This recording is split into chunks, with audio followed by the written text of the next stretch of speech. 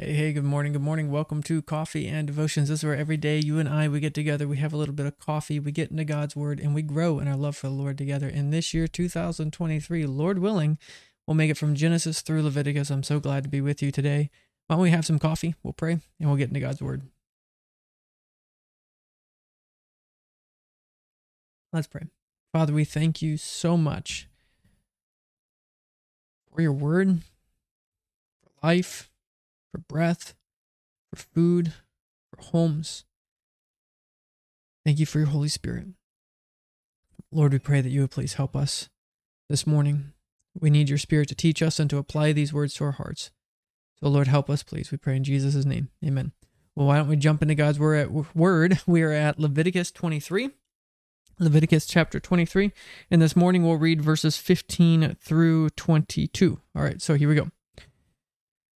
And you shall count for yourselves from the day of the Sabbath, after the Sabbath, from the day that you brought the sheaf of the wave offering, 7 Sabbaths shall be completed. Count 50 days to the day after the 7th Sabbath. Then you shall offer a new grain offering to the Lord. You shall bring from your dwellings 2 wave loaves of 2/10 of an ephah. They shall be of fine flour. They shall be baked with leaven. They are the first fruits to the Lord. And you shall offer with the bread 7 lambs of the first year, without blemish, 1 young bull, and 2 rams. They shall be as a burnt offering to the Lord, with their grain offering and their drink offerings, an offering made by fire for a sweet aroma to the Lord. Then you shall sacrifice 1 kid of the goats as a sin offering, and 2 male lambs of the first year as a sacrifice of a peace offering. The priest shall wave them with the bread of the first fruits as a wave offering before the Lord with 2 lambs. They shall be holy to the Lord for the priest. And you shall proclaim on the same day that it is a holy convocation to you. You shall do no customary work on it. It shall be a statute forever in all your dwellings throughout your generations. When you reap the harvest of your land, you shall not wholly reap the corners of your field when you reap, nor shall you gather any gleaning from your harvest.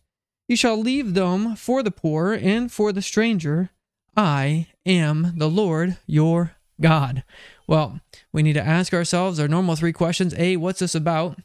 B, what's the best verse to summarize this? And C, what are we called to do in response to this? So what is this section about? Well, last time we were together, we talked about that wave offering, right? Verses 9 through 14 was about the Feast of First Fruits.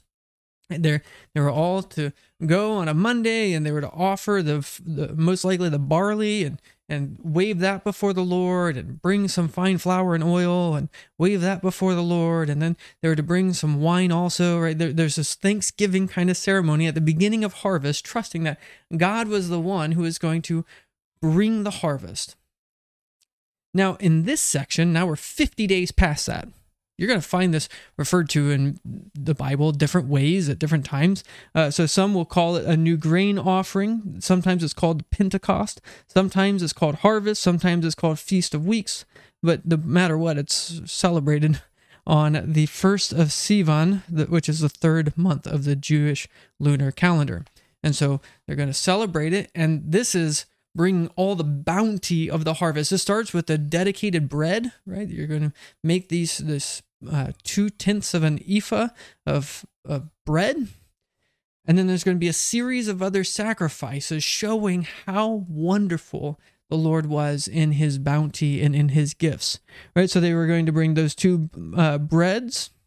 They were going to bring 7 lambs of the first year, 1 young bull, 2 rams, 1 kid goat as a sin offering, 2 male lambs as a peace offering, and they were to wave that bread before the Lord, and it was to go to the priest. This was a holy convocation, right? All around them, right? God has redeemed them out of Egypt. They're supposed to go into the promised land, go into Canaan. It's not there yet. They're not there. But he's telling them when you go there, right, this is what you're going to do. And they are replacing Canaanite sacrifices. They're going to be tempted when they go there. There's agricultural ceremonies already going on in the land of Canaan when they get there. But they're celebrating things like Baal dying in the fall and resurrected in the spring, right? This death and revival of Baal is what keeps the ag cycles going. And the Lord is saying, no, it doesn't. I'm the one who's going to provide for you. I'm the one who redeemed you.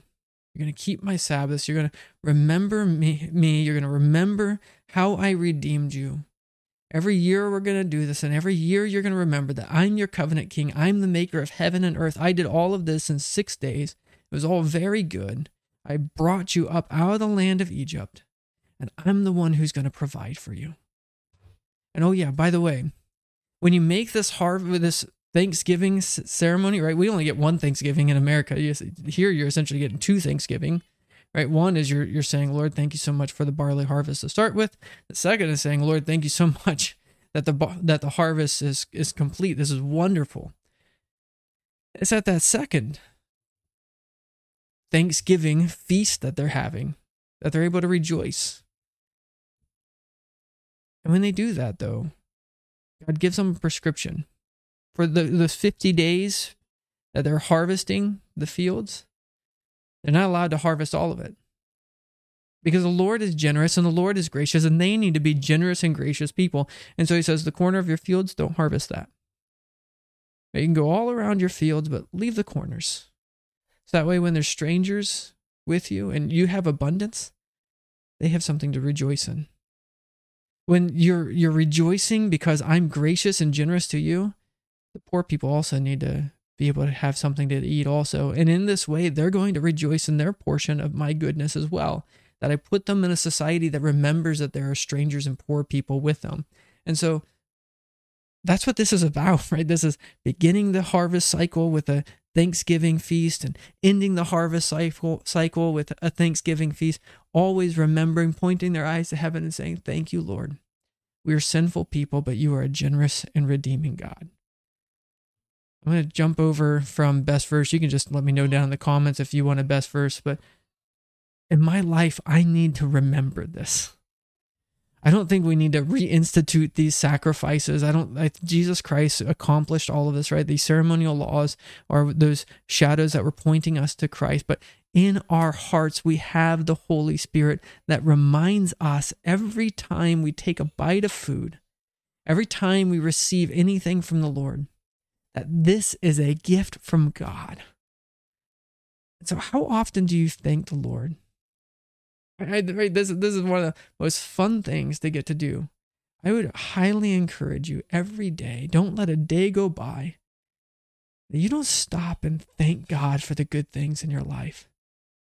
I just got done preaching a little while ago about Philippians chapter 4, verses 6 through 9. And when he says, right, don't be anxious about anything, but in everything by prayer and supplication with thanksgiving, let your request be made known to God. How thankful are we to the Lord? Man, he's given us so much. I pray that you rejoice in who God is. Rejoice in his generosity. Remember others in those times of abundance. Right? We can be so selfish sometimes. We need to lift up our eyes to heaven and remember every good and perfect gift we receive comes down from our Father in heaven. He's a wonderful God. Let's thank him now. Lord, we thank you so much for this day. We thank you that you, the King of Kings, our redeeming Lord, has remembered us. And Father, we pray that we would follow after you. We pray that we would be a thankful people. And in that we would have joy. Thank you most of all for the gift of everlasting life. We pray these things in Jesus' name. Amen. May God bless you. May you rejoice in the Lord always. May your hearts be filled with thanks, and may it overflow with generosity towards others. I'll see you next time. Bye. Thanks for listening to this week's message from God's Word for You, a ministry of Sharon RP Church in rural southeast Iowa. We pray that the message would be used by God to transform your faith in your life this week. If you'd like to get more information about us, feel free to go to the website, SharonRPC.org. We'd love to invite you to worship with us. Our worship time is 10 a.m. every Sunday at 25204 160th Avenue, Morning Sun, Iowa, 52640. May God richly bless you this week.